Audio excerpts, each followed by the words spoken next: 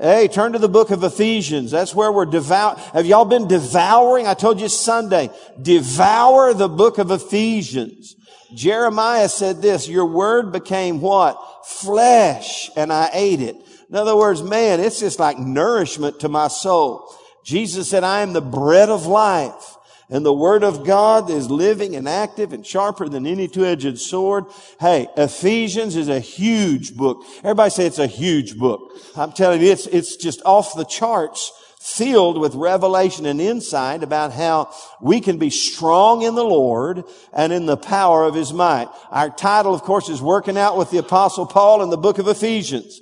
And we know from last week and really from other places and times that this book's theme really has everything to do. Its purpose. Paul wrote this letter to the church to strengthen the brethren in their faith and undergird the church family and cause them to be strong in the things of God and strong in the faith. And gosh, there's just so many passages of Scripture. Ephesians 1:19, it's probably one of the most powerful verses in all the New Testament. He prays that we would know and understand the exceeding greatness of His power towards us who believe according to the working. That's the energy of His strong power, the Greek would say. So, hey, He wants us to know and experience and walk in the strength of God over our life.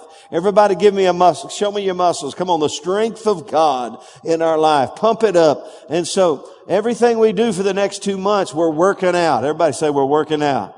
Man, I have good news on the personal level. Anybody want to know some good news from Pastor Sam? I weighed in the middle of the day today. This is not my best time to weigh because in the middle of the day, I've already eaten a couple of times. I ate breakfast, I ate a little lunch, and after lunch, in the afternoon, I weighed and I got down to 210. I'm just right at 210. And I think by tomorrow I'm going to be below 210. And I'm hoping to if I can get under 200 and I'll look all buff and I might dye my hair. You never know what'll happen, but man, on a personal level, I'm feeling better. We're working it out. Beverly, in fact, she rode the bike today. I didn't get a chance to ride the bike today. Hey, we're just doing our best physically, but we've not our best. We're doing better. We're doing better, but not our best. But from a spiritual standpoint, in fact, Paul said this,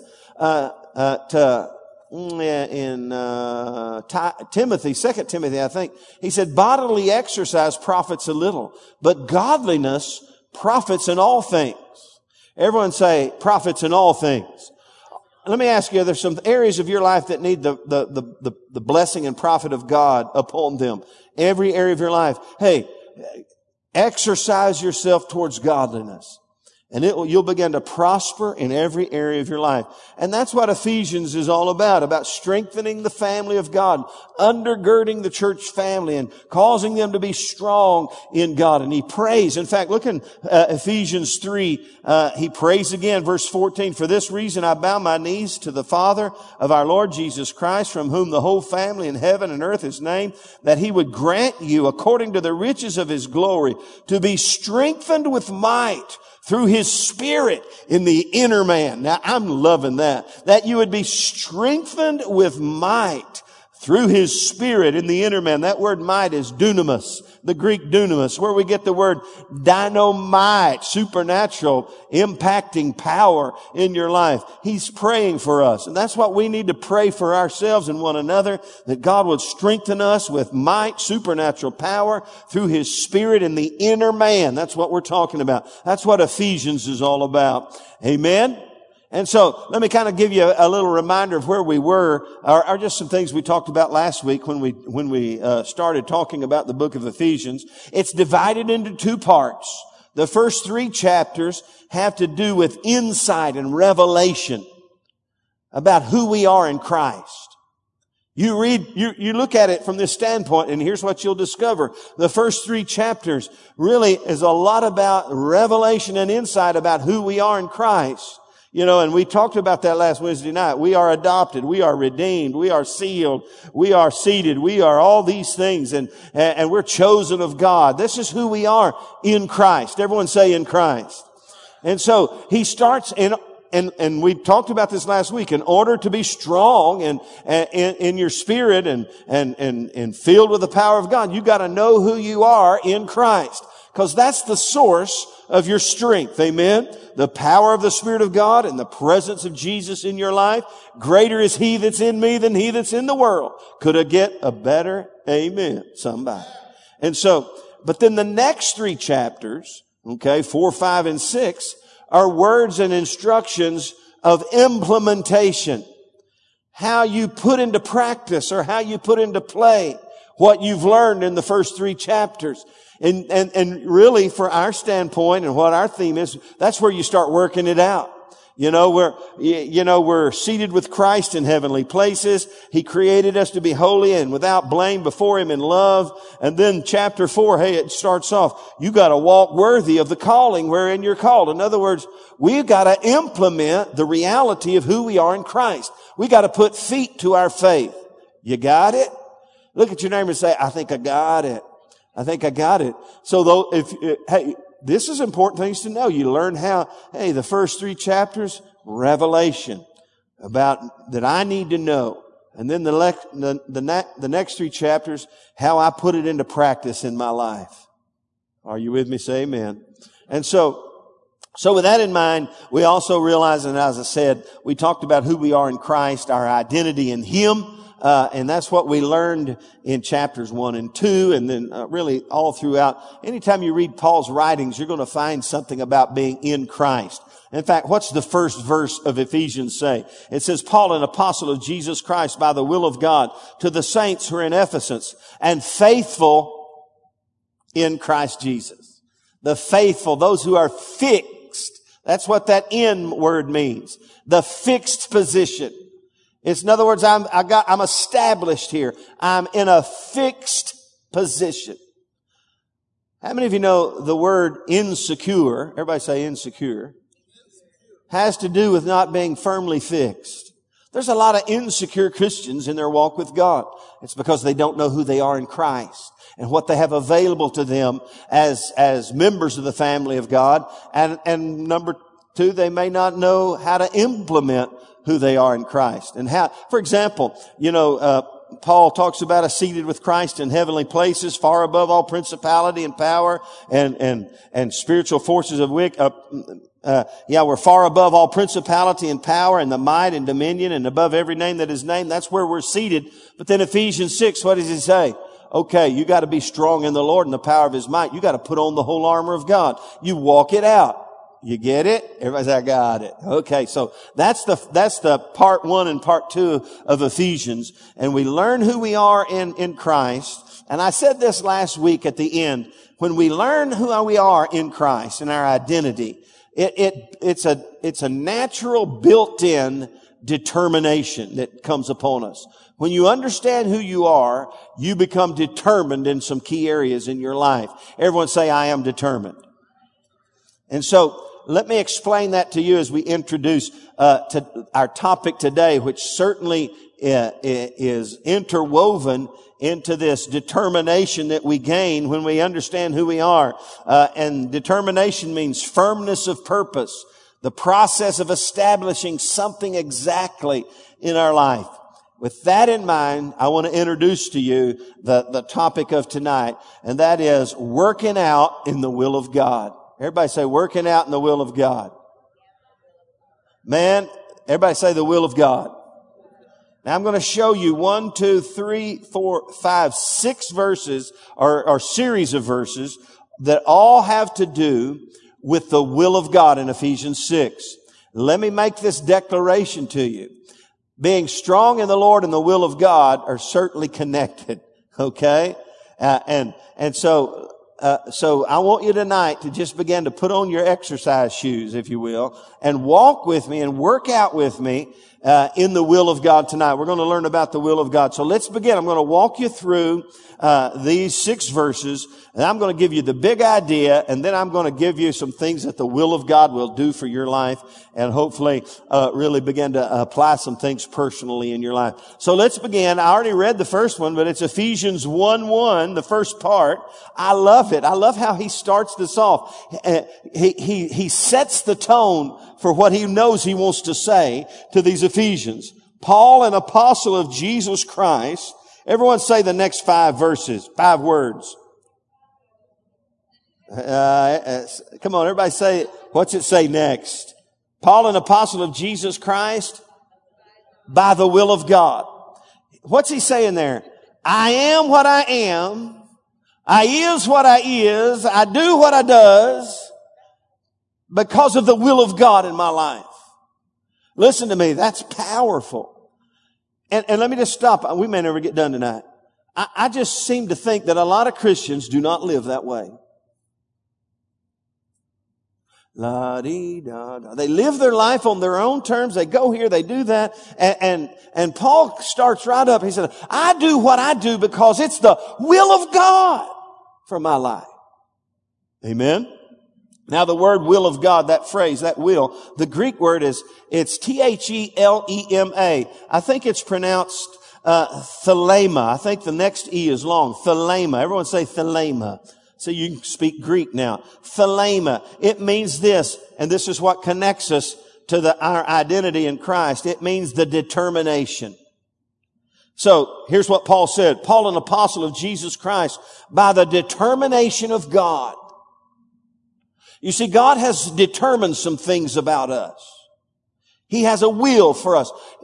His determination over us. You see, it's not what you determine, it's what He determines. And sadly, most people live life based upon the determinations that they come. I have determined that I'm going to go to college, and I'm going to be this, and I'm going to be the next president of the United States. That's what I've determined I'm going to do. In fact, Ty, he's so funny. He doesn't know this is not a good thing to do. I said, Ty, what do you want to do when you grow up? I'm going to be a woodcutter.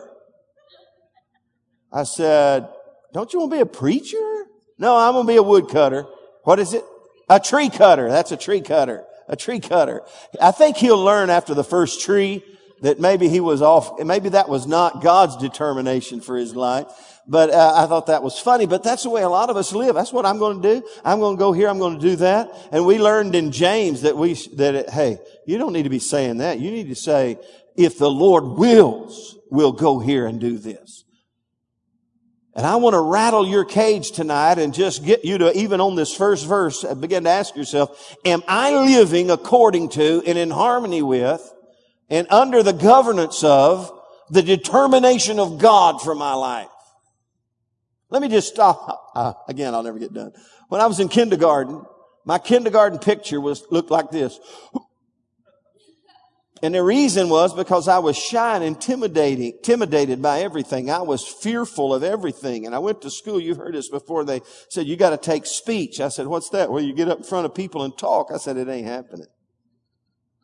And she said, well, you have to. And I said, well, I'm not going to do that. She said, well, you'll flunk the course. I said, go ahead and write it down. I don't talk in front of people. How many of you know God has a sense of humor? See, that was my determination. But God had another determination. In my senior year in high school, began to rattle my cage. Something began to stir on the inside of me. I ended up in Israel on a trip to Israel with my pastor and my best friend, who wasn't my best friend then, but one of my best friends now, Pastor Sonny Canancer, who just celebrated his 62nd birthday. And we were there, and God that first night spoke to me that He wanted me to preach His word. That's His determination over my life. And so that's what we're talking about. Everybody say the will of God. Now look in Ephesians chapter 1 verse 5. I ought to read all of this, but look what he says. He has, having predestined us to adoption as sons by Jesus Christ to Himself, according to the good pleasure of His what? His will. What does that word mean? His determination. Everybody say determination. In other words, and this predestined, He's predestined us to adoption as sons That's a part of who we are in Christ. You got that? To himself, according to the good pleasure of his determination or his will. That word predestined means determined beforehand. Now, there's a lot of controversy, has been for ages, about predestination and so on and so forth. I'll give you my mindset, and there's some belief systems that believe that it's all already ordained and you can't change it. Some are ordained to heaven, some are ordained to hell, and it's all but already written down, and I don't understand all of that because it doesn't make sense to me. I believe God has a predetermined destiny for all of us. Let me give it to you by illustration. How many of you have kids? Do you have a predetermined destiny that they're going to go to hell? I mean, Amanda, when you had them babies, you just said, well, God bless you, but you're going to burn in hell.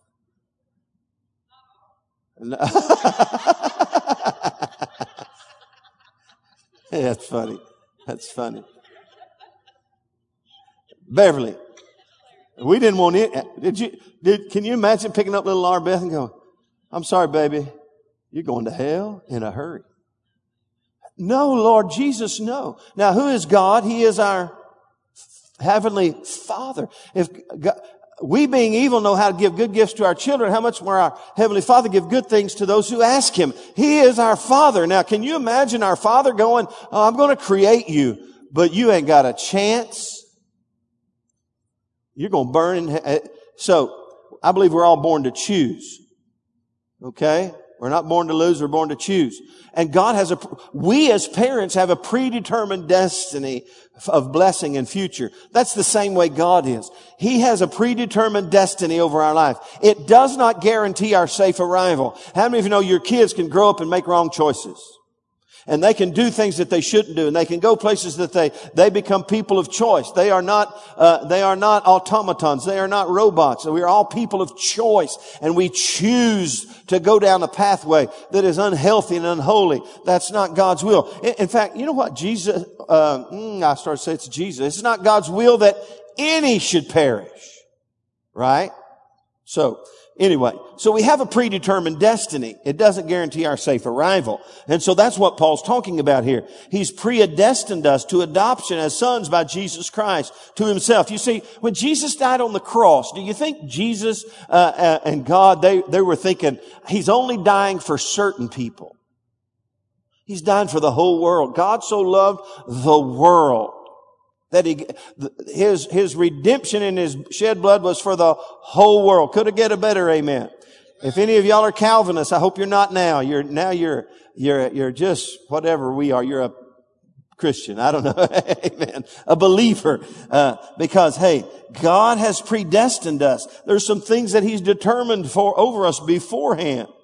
All of us have a predetermined destiny. It doesn't guarantee our safe arrival. Now look in verse 9. Now, notice this. We're only in verse 9 and he's hitting it again. How many of you know he's trying to make a point? He says, having made known to us the mystery of his what? According to his good pleasure, which he purposed in himself. He said he's wanting to make known to us as his adopted children who he redeemed and who he forgave. He wants to make known to us the mystery of his will. And for some of you today, it's a mystery. You think, man, I've been living now on this earth. How long have you been living, Matthew, on this earth? How old are you? 23. I've been living on this world now on my 24 years, and maybe some of the mystery is still there about what does God have for me. He wants to unlock those mysteries. Some people live their whole life and never know the will of God for their life. That's a crying shame. People come to church and never really plug into the will of God. And here comes Paul. What's his purpose? To strengthen the church. And he knows that in order for them to really get strong, they're going to have to understand the will of God. Everybody say the will of God.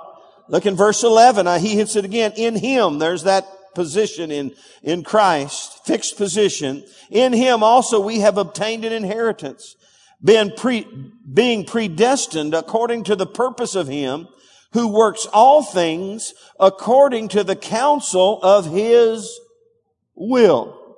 He works all things according to the counsel of His will. In other words, listen, when He's working in your life, It's according to the counsel of His will and plan for your life.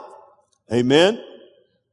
And that's what He's endeavoring to get us to a place where we're walking in and experiencing the destiny and purpose of God for our life on a daily basis. Okay, that was Ephesians 1:11. Now jump over. I love this one. Go to Ephesians chapter 5, verse 17.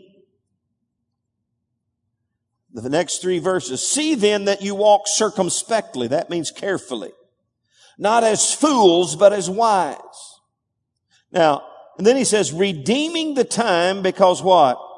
The days are evil. Now catch verse 17. Therefore do not be unwise, but understand what the will of the Lord is.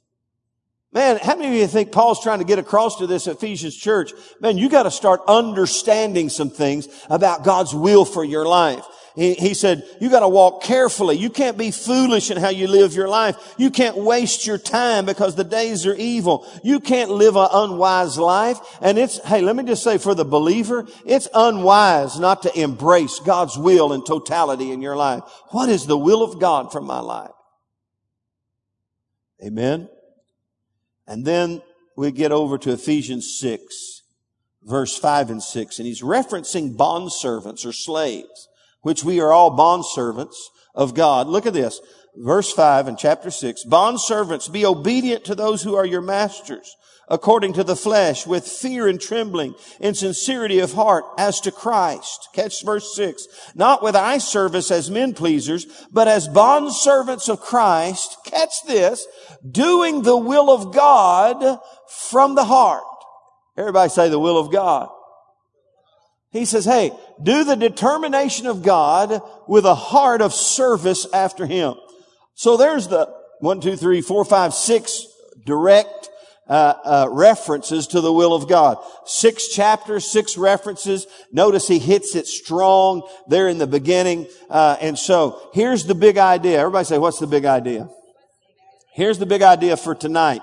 It is this. Put it up there. Let's read it together. The big idea is spiritual strength. Everybody together. Spiritual strength is not just for our personal survival, but for our success in fulfilling God's predetermined will for our lives. Let me throw this out to you. The will of God is normally never easy. Think of Jesus. If it's possible, let this cup pass from me. If it's possible, let this cup pass from me. If it's possible, he prayed 3 times, let this cup pass from me. Nevertheless, not my will, but your will be done. Everybody look at your neighbor and say, the will of God is usually never easy. But how many of you know it's not the easy road that gets us down the road? Come on. The adversities of life. And here's where I want to link our big thought about Ephesians. Spiritual strength, that's his whole purpose. It's not just for our personal survival so we can go, woo, I beat the devil in this life. Ooh, I kicked a habit in this life. You know, I said nope to dope in this life. All those things are good. But spiritual strength is not just for your spiritual survival. It's to empower you to fulfill God's predetermined will and plan for your life. That's why we need to be strong in the Lord. Hey, and if there's any reason less than fulfilling the will of God, then why are we following and trying to serve Him anyway? Are we just trying to get some more fish and bread? Think about it.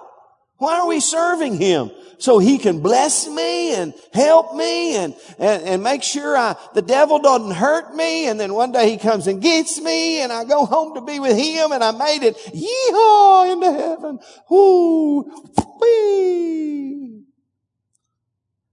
Man, life is so much more than just making it to the end. It's about fulfilling the will of God. His determination over you. All right? You got it? Everybody say, I got it. I don't have my clock here. I'll get one. Now, I'm going to give you, I think it's 10 or 12 things from these verses that I read to you that the will of God does in our life. Okay? Here you go. This is going to sound simplistic, but it's really where we begin. Verse 1 of chapter 1, the will of God provides direction. By the will of God. That word by. I love the little words. How many of you know you just learn what the words mean? It helps you you can preach. You can become a preacher if you just learn what these words mean. The word by the will of God. He said, Paul, an apostle of Jesus Christ, by the will of God. That little word by means a channel of an act. Or the pathway of an action. Now, how many of you know what a channel is in the ocean or in the lake? It's really the highway. There's flats, but the channel, that's where the water's deep and that's where things flow through. And Paul's saying, I'm living my life and I do what I do because the will of God has provided for me a channel, a navigate, these big ships out that come up into I don't even know the name of it, but they come up in here. They couldn't come up in here without the fact that there was a channel. There are certain places that look just as deep as the channel, but they're not. And if they get off to the left or right, they're gonna have trouble. And let me tell you something, the will of God keeps you in the right direction for your life. The channel. And everybody has a channel, which is God's pathway and plan for their life. When you begin to get into the will of God, and I'm going to tell you how to do that a little more, but it'll provide direction in your life. You see, everybody wants direction until it goes the way you don't want it to go. And most people fear the direction. Oh, he's going to make me a missionary to Africa. Man, I've been there. I'd love to do that. I mean, you get to see elephants and giraffes and lions and tigers and bears on mine. I'm telling you, Beverly, you like to move to Africa?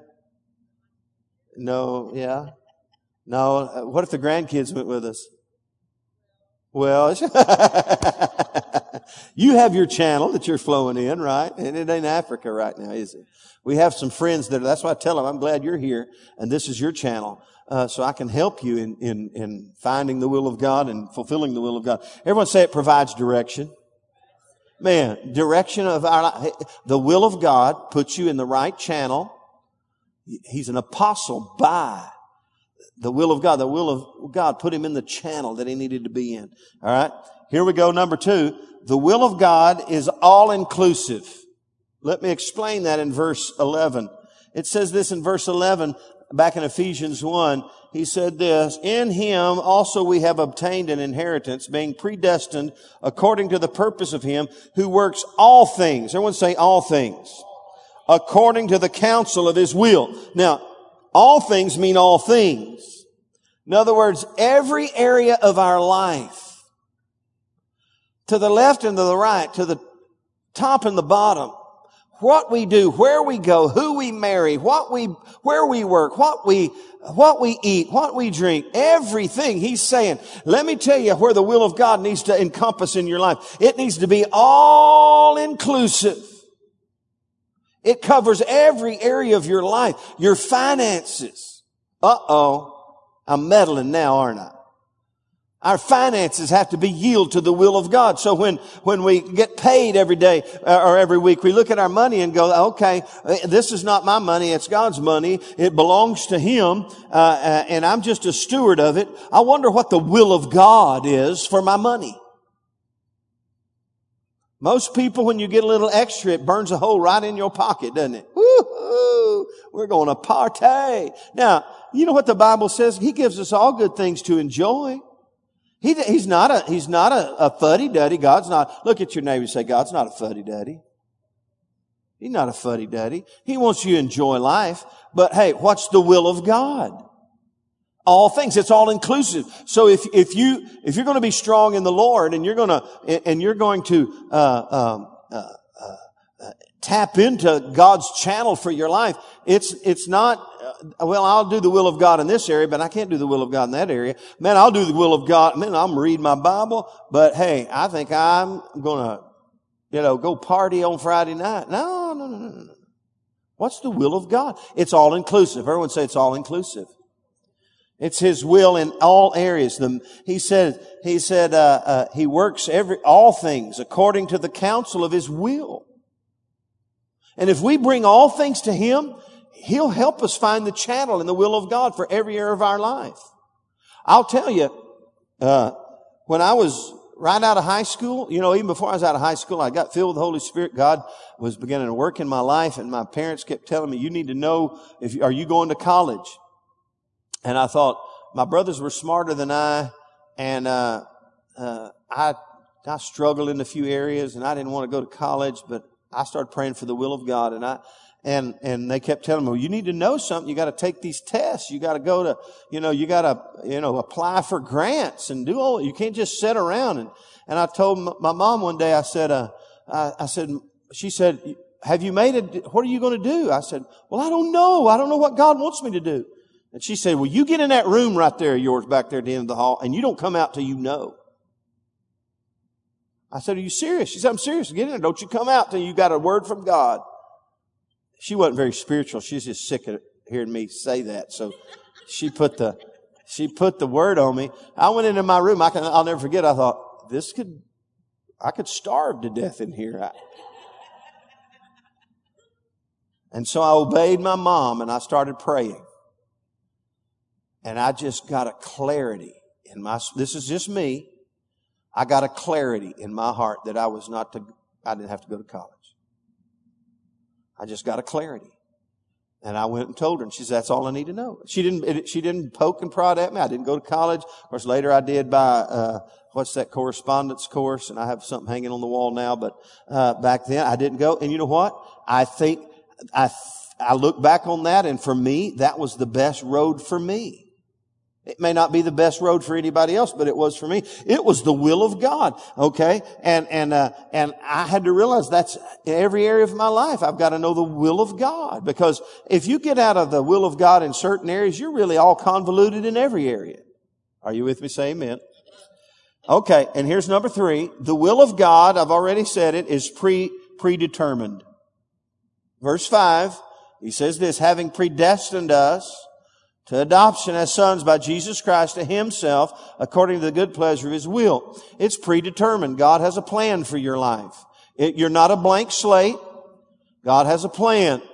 And it's best for us to determine what His plan is for our life and get into the channel. It's predetermined. I believe it was predetermined before the foundations of time that I'm sitting here with you today. I believe where I'm at right now at this moment, I am in the middle, smack dab middle of the will of God for my life. And I'm here today because of understanding back in when did I graduate? 74. So December of 74 or 5, when God called me to preach, He had today in mind. Back then, it was a predetermined plan of God. Amen. Now, a side note, everybody push the pause button. Come on, everybody push the pause button. Don't you appreciate DVR and pause? Man, that's just awesome. Pause button. Let's just say you've been out of the channel for a while. You can get right back in. He'll redeem the time. He'll restore to you the years that the Bible says the cankerworm has eaten. Now, I've never met a cankerworm, but he sounds nasty. And he eats things up. He'll restore to you. Hey, you can get back into the channel. Okay? Now, you can't procrastinate. We'll talk about that in a minute. But tonight, you can get back in the channel into the predetermined plan of God for your life. Are you with me? Say amen. Now, the will of God is predetermined. And then number 4, the will of God the will of God brings pleasure. I love this. Verse 5, I've read it already, but look at it from this context. Having predestined us to the adoption as sons by Jesus Christ to Himself, according to the what? Good pleasure of His will. It makes God happy When you get in the right channel in the flow of God over your life, when you begin to hit on all 8 cylinders in God's will for your life, it brings pleasure to God. In fact, my Bible tells me that our life is to bring pleasure to God. Without faith, it's impossible to please God. He wants us to please Him with our life and to get in the flow of God's plan for our life. Parents, when your kids are clacking on all 8 cylinders and it seems like they're headed in the right direction, do you just go, man, that just chaps me?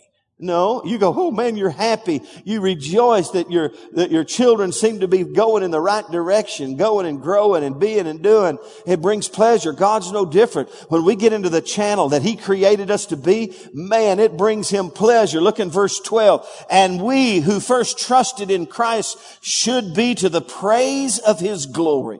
In other words, when we get into the channel, it brings praise and glory to God. It brings pleasure to God. Conversely, how many of you know a lot of times you can establish truth by saying the word conversely, meaning on the other side of the coin. If being smack dab in the will of God and in the channel and the flow of God for your life brings Him great pleasure, I wonder what being out of the channel brings Him. I got a feeling that's theologically sound. Hello? So, we need to understand that. But the will of God brings pleasure to God. And then number 5, the will of God is progressive. Everyone say it's progressive. Now, let me explain to you. I'll show you the progressive revelation of God in my life. But God spoke to me in Israel the first night I was there back in 1974. He said, I'm calling you to preach my word. And he said this, it's no secret now. This is the part I thought where I'd gotten in the middle of it. I'm calling you to preach my word to many nations. That's all he said to me. Now, there's some progressive things about the call of God on my life. Well, preach my word to many nations. Now, so I kind of set the many nations side apart until one day it happened. The first time I was out of the country, I preached on a radio station in Honduras, and I asked the guy, how many people probably heard that? He said, about 5 million. The first missionary journey I ever went on. And I said, how many countries down there in Central America? He counted, I don't know, it's a lot. I thought, my Lord Jesus, on my first trip out of town, I've done hit 4 or 5 nations. And that thing came back to me, many nations. And that's been progressive. But here's another thing. Preach my word didn't say anything about pastoring people. I think that's probably where I might have got out of the channel right there.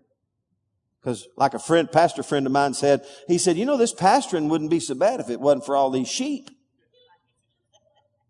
He said, sheep will bite you. He said, I'd love this thing if it wasn't for all these sheep you got to deal with. Now, for me, the will of God has been progressive. He established a precedent in me that preached my word. And then that many nations began to be fulfilled. And then pastoring and youth pastoring. And I even led worship. Did y'all know I used to lead worship? Lord, I almost where's that guitar? I saw Randall had his guitar. It's gone.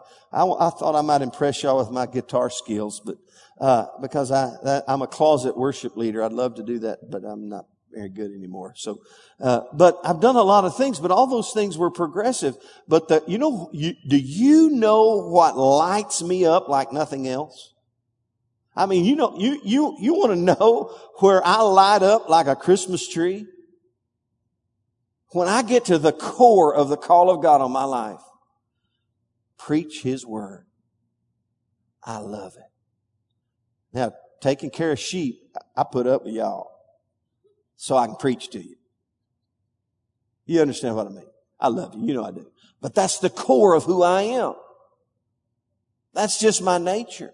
I love to establish sermons and outlines and in fact, some of my messages have been taken by missions organizations and replicated around the world because that's just what I do. I love to do it. It's just my grace. It's my gift. It's a call. But it's been progressive. Everybody say it's progressive. And so if God told you everything right up front, it'd scare the wajeebies out of you. Are you with me? Say amen.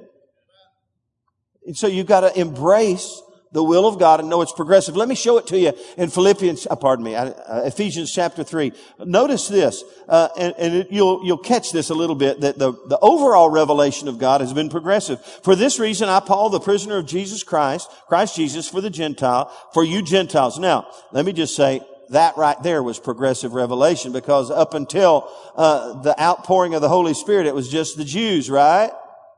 So now Paul comes along. He's a Gentile, and so he's preaching to the Gentiles. If indeed you have heard of the dispensation of the grace of God, which was given to me for you, how that by revelation he made known to me the mystery, as I have briefly written to you already. And then he just goes on and on about the revelation of this mystery of the gospel of Jesus Christ. That was revelation. That was progressive revelation. So, that's the way it is in our lives as well. So let's keep going. I think I've got 4 or 5 more. The will of God is not only progressive, but the will of God can be undermined. This is the warning point.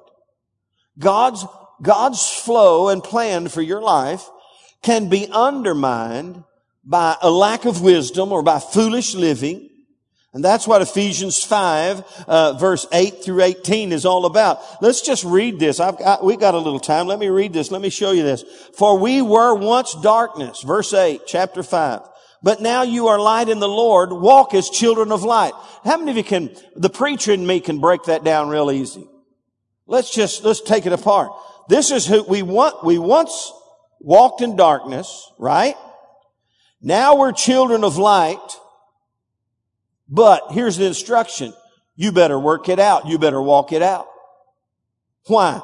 Because darkness is still around us. He said, for the fruit of the Spirit is all goodness, righteousness, and truth, finding out what is acceptable to the Lord, and have no fellowship with unfruitful works of darkness, but rather expose them. For it's shameful even to speak of those things which are done by them in secret. But all things are exposed and are made manifest by the light, for whatever makes manifest is light. Therefore, he says, awake you who sleep, and rise from the dead, and Christ will give you light. See that you walk circumspectly or carefully, not as fools, but as wise. Why would he have to say that? Because that can knock us out of the channel and the flow of God for our life. In other words, the predetermined plan of God can be undermined by our wrong choices in life, by the foolish choices of life. And let's be honest here. Let's just be clear. Let's be right up front. How many of you have made some foolish choices in your life that got you out of the channel? At least most of you. Good. We all have. And that's why the Bible's filled with instruction for fools. Okay. We all got a little fool on the inside of us, and the tendency of our flesh is to make wrong choices. And so we've got to understand that God's plan and purpose, if we are not careful, he said, you better walk carefully. You better be careful. Because there's influences, there's darkness, there's unhealthy, unholy things out there that if you go in the wrong direction, they will undermine the destiny of God in your life.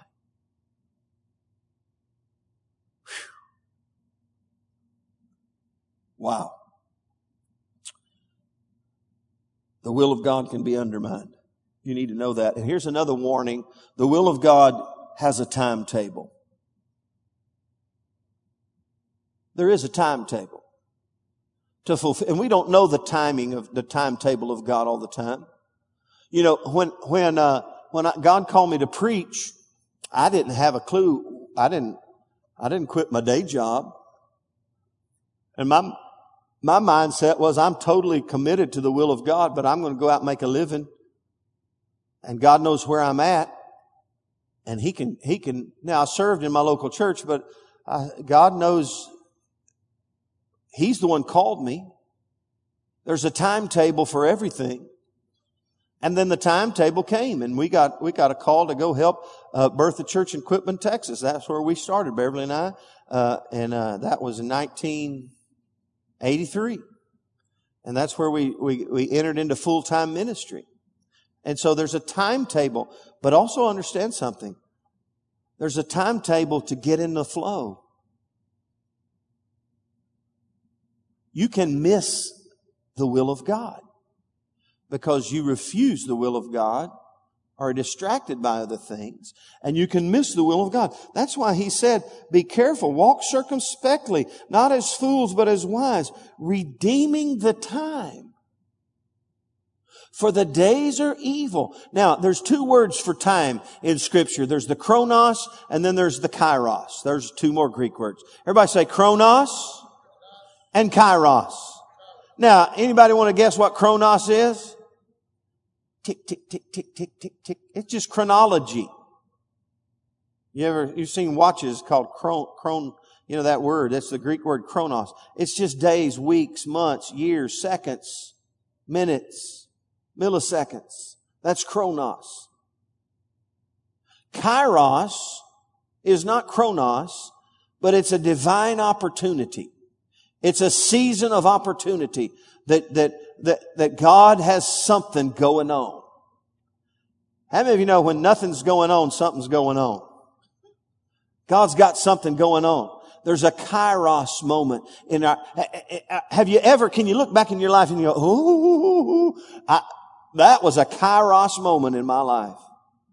When this happened or when God opened this to me. Can anybody say, I understand a little bit on the personal level what a kairos moment is in my life where God, an opportunity, a season of opportunity came and it was a time of favor or whatever. It's a kairos moment. In fact, Old Testament says there were people, who was it? The Chaldeans, I think. I'm not Their gifting was that they could see the times. They understood the times.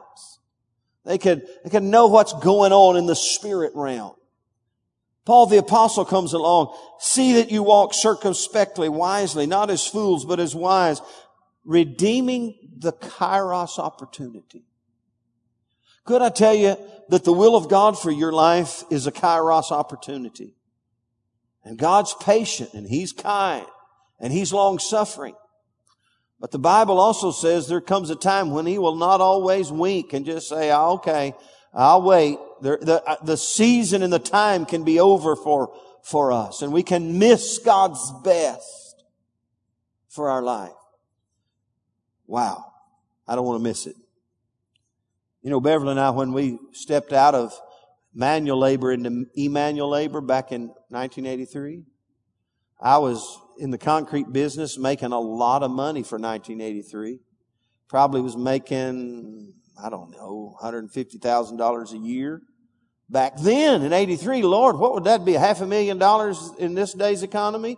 Maybe. This boy was rolling. I mean, I was rolling. I was working hard, but I was rolling. I had more money than I had sense. And catch this. God knew what He was doing. Because He wanted to bless me in the will of God. You know what we did? The first thing we did when we moved to Quitman, Texas, into my first ministry position where I made $1,600 a month. Woo! I'd never had to, allocate how much milk you put in your cup before.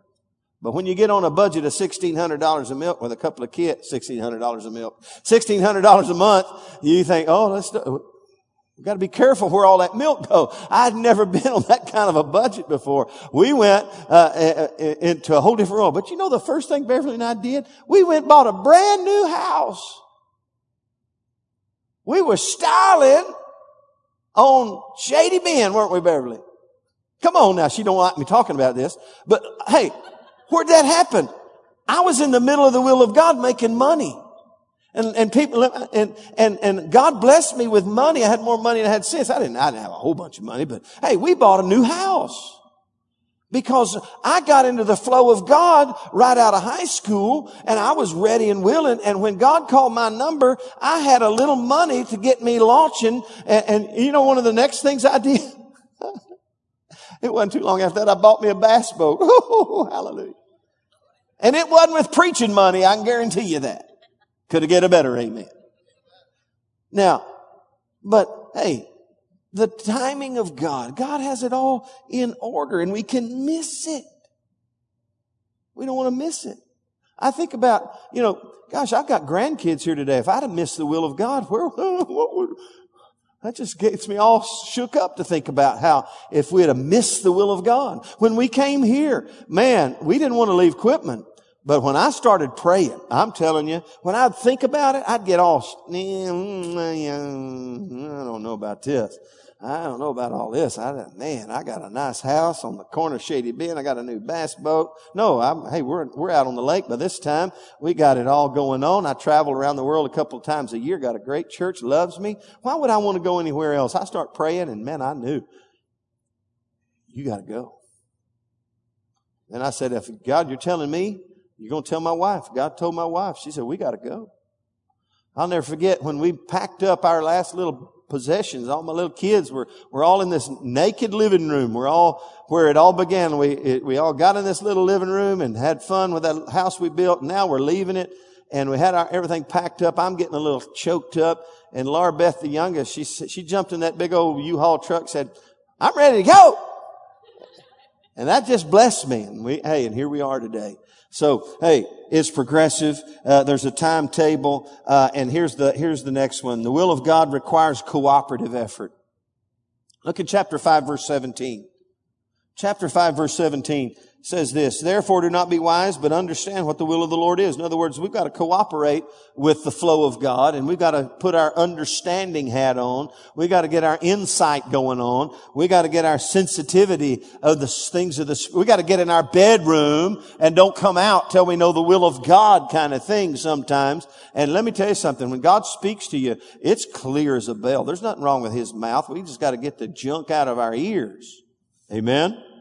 All right. And it's a cooperative effort. Just because it was God's will for me to preach His word, I had to cooperate. I had to line up. I had to get in the flow. I had to get in the river. I had to get in the channel. I had to get my kids in the channel. I had to get my wife. I knew I couldn't go without my wife. My wife got in the channel. She's in the flow. Amen. Hallelujah. It's a cooperative effort. And number, whatever it is, 5, 6, 7, 8, 9, the will of God is an action. It's an action. Go down to chapter 6, verse 6, where he was talking about the bondservants. He said, bondservants, verse 5, be obedient to those who are your masters according to the flesh with fear and trembling and sincerity of heart as to Christ, not with eye service as men pleasers, but as bondservants of Christ, doing the will of God from the heart, with good will, doing service as to the Lord and not men. How many of you know that's an action word? The will of God. I said it's not easy. It takes work. It's something you got to work out. It's an action. I've got to stay active to stay in the will of God. Let me just tell you, I could disengage from you. I could disengage from God and I could disengage from you in my heart and still preach. But I'd begin to lose the cutting edge of God in my life. And the first person to know it would be me. Probably the next person to know it would be my wife and my kids and then you. But I could fake it for a while. If I disengage and just go into neutral and stop working at it, I could go back. You know what I could do? I got it on my computer. I've got about 8 years of prepared messages on my computer. I could just go whip one out from 8 years ago. You'd never know. How many of you wasn't even probably here 8 years ago? Ryan was too little to know. Hey, you wouldn't even know. I wouldn't have to pray about the word of the Lord. I could just preach those messages. And the word of God would work. But hey, listen, getting in the channel and the flow takes work and action, cooperation and effort and energy. There's always a divine tension going on. You know, when if you're navigating one of these ships down one of these channels, you're not smoking a doobie and sleeping on the job. At least you're not supposed to smoke a doobie and sleep on the job. Because if you do, it's going to be serious in a millisecond. Because you're going you're going to crash into something. I mean, I'm telling you, you got to stay engaged. And by the way, if any of you have smoked doobies, don't do it. It's not good for you. Quit smoking doobies. All right. I just did that because y'all laughed the first time. I want to get a little more laugh. I'm done here. One more. No, I'm not quite done. Hey, let me see what time it is. Oh, I'm about done. The will of God is an inside job, the last one. It's an inside job. Back to chapter 6, he says, doing the will of God, where? From the heart.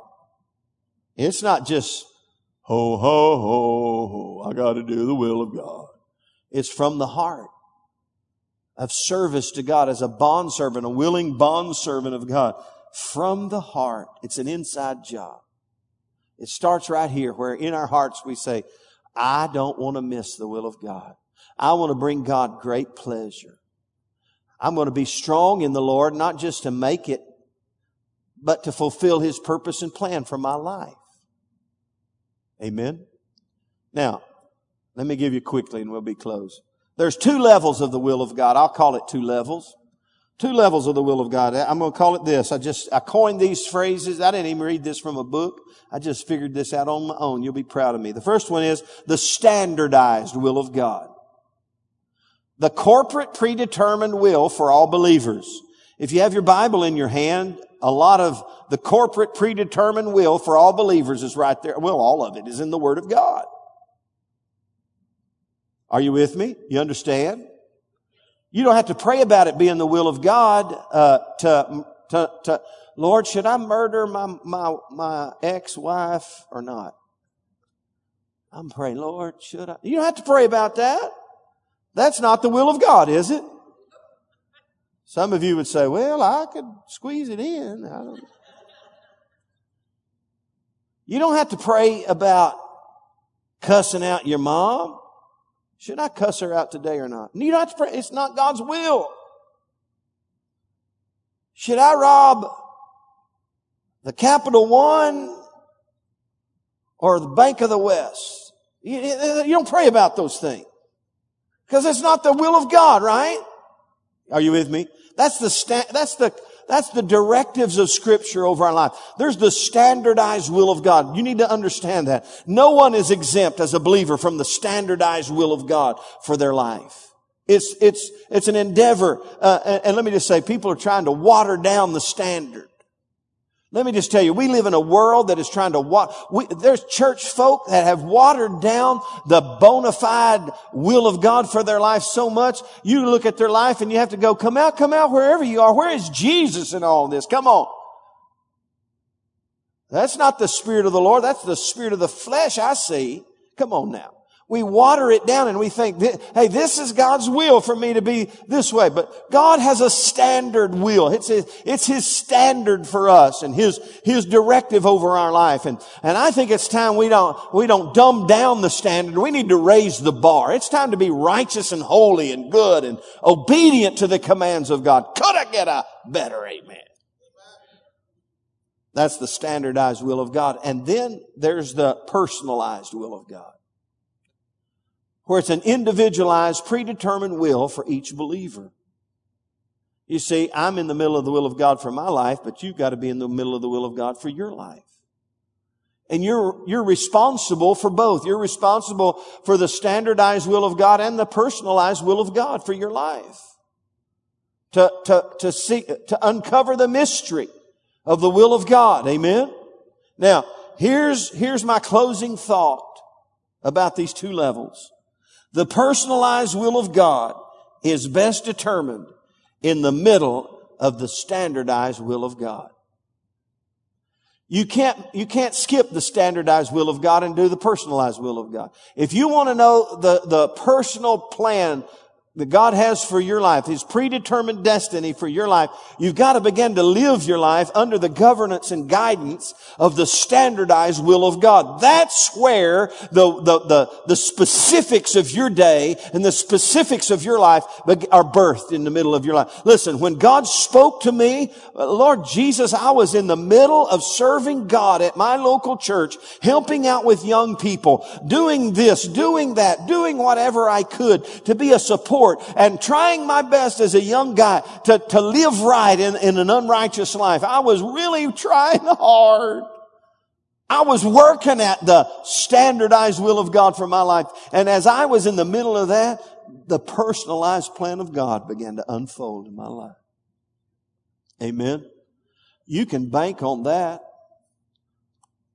And though I'm sure somebody said that somewhere before in certain ways, I coined that this afternoon in my little heart because that's just the way it's worked in my life. Amen. The will of God. The determination of God. We got to crucify our determinations, right? And see what His determinations are. That's what Jesus did. He crucified His will for the sake of the predetermined plan of God for His life. Amen. Let's stand up together.